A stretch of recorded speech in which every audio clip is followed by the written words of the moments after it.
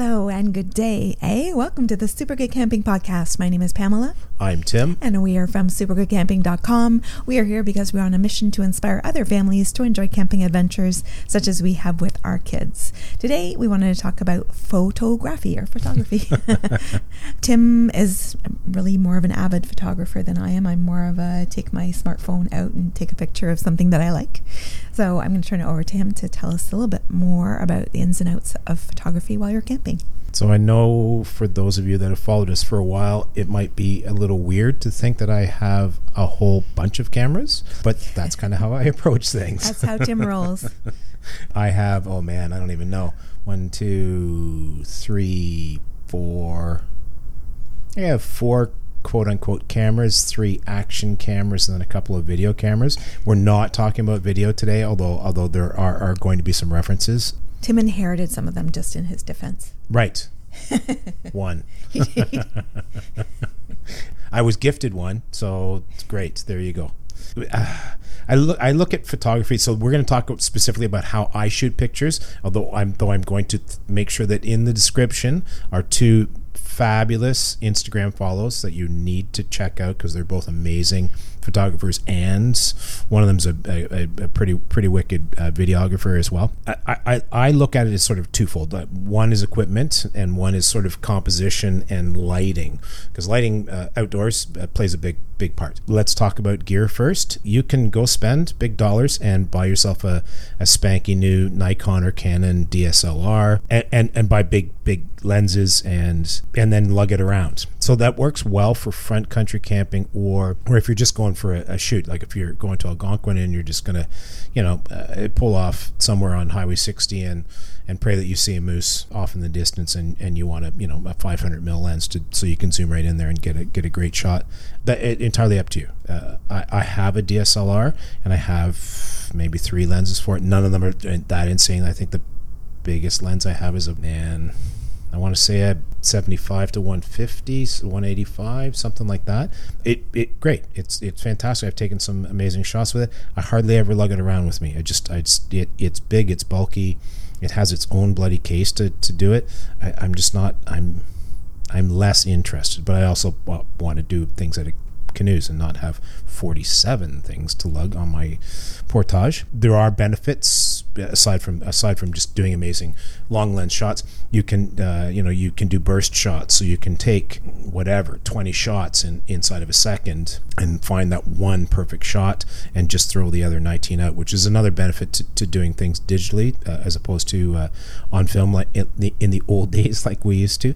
You don't have to wait 3 weeks while it gets developed and comes back and you discover that all your shots were crap because you had your settings all wrong. Yeah.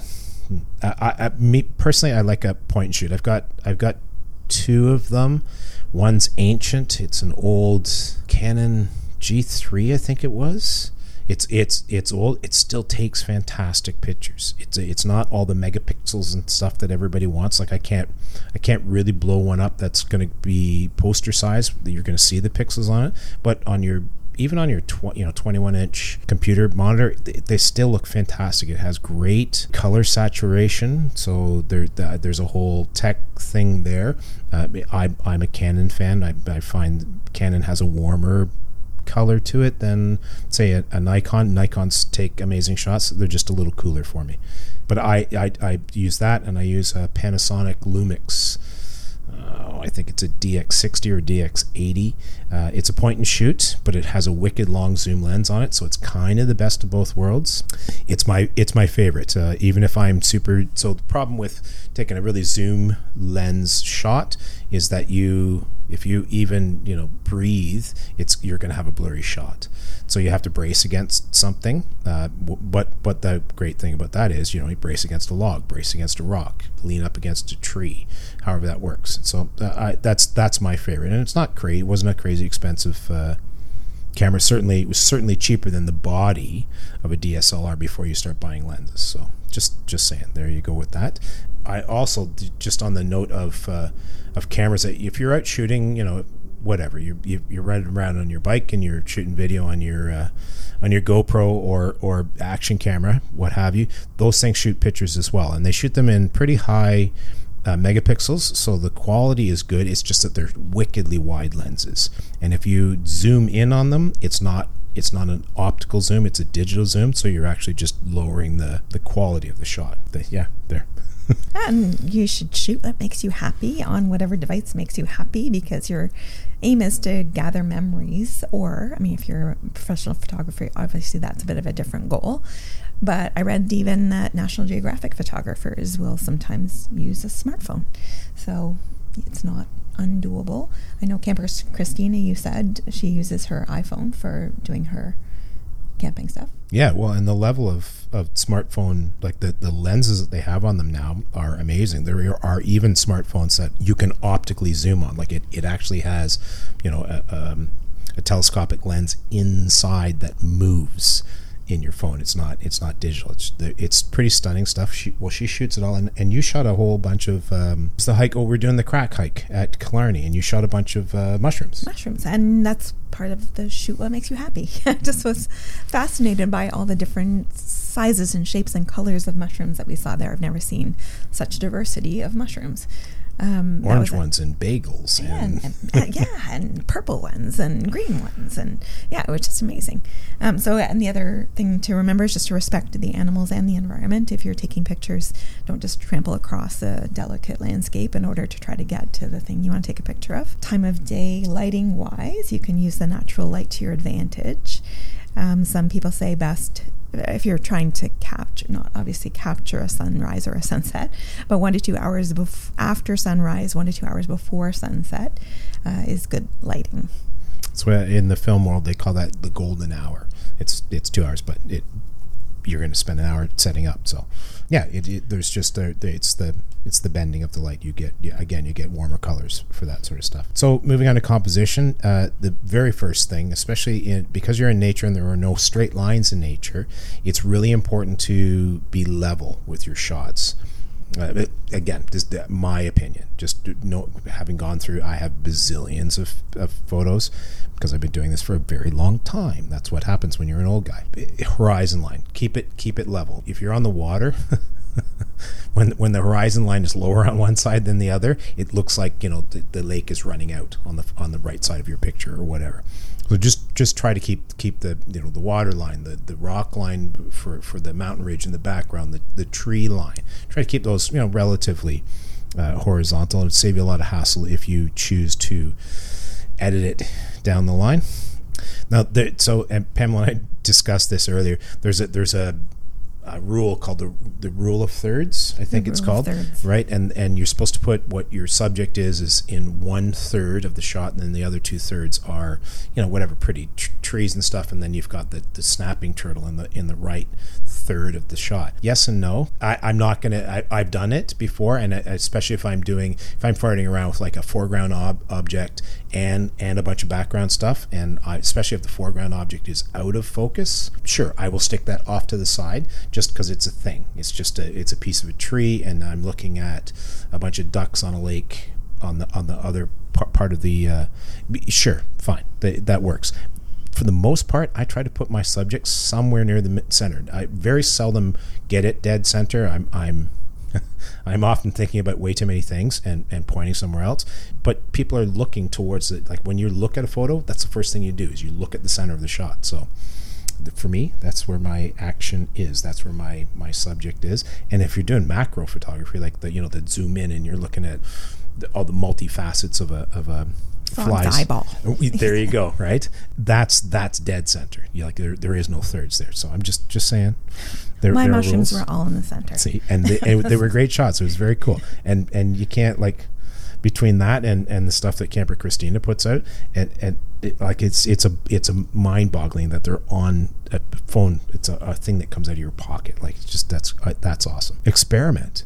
It's digital. It's not film. You're not spending a pile of dough on getting it developed and waiting for the 3 weeks for it to come back from what was that place called? Something Hut. Photo Hut? Yeah, Photo Hut. Something like that. Anyhow, you're you know what? You can delete them. Like if they're crappy shots, delete them.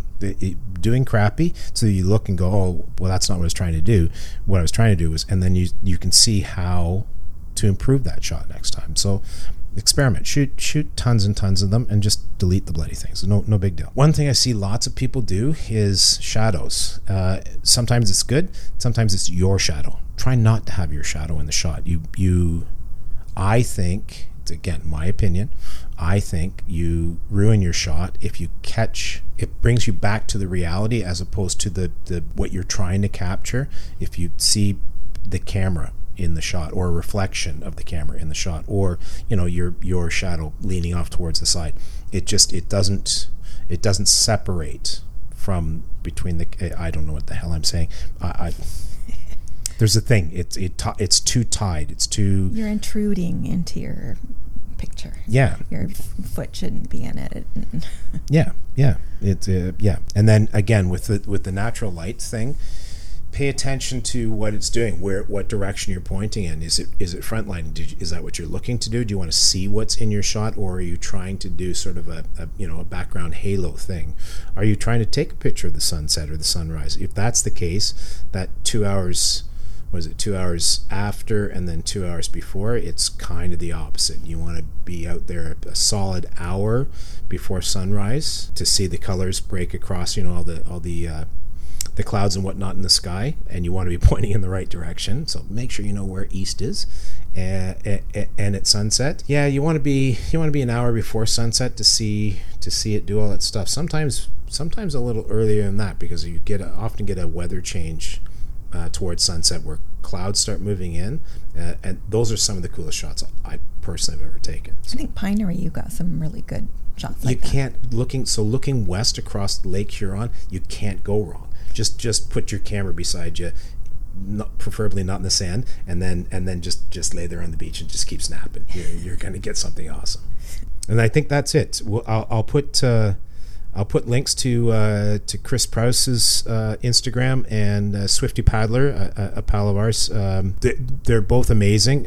I'll probably put a link to Chris's YouTube as well, because she's a great videographer if you're interested in going down that path. I think that's it for me. She's at C Prowse, and he's at Swifty Paddler if you want to look them up. And we want to just leave you with a quote: take only pictures and leave only footprints. And a variation on that is take only pictures, leave only footprints, and kill only time. That's by John Muir. And that's it for us for today. Thank you so much for listening. We will talk to you again soon. We are from supergoodcamping.com. Please do reach out to us. We are at hi@supergoodcamping.com. That's hi@supergoodcamping.com. And we are on all the social media. We are on Facebook, YouTube, Instagram, and we would love if you subscribe to us on YouTube especially.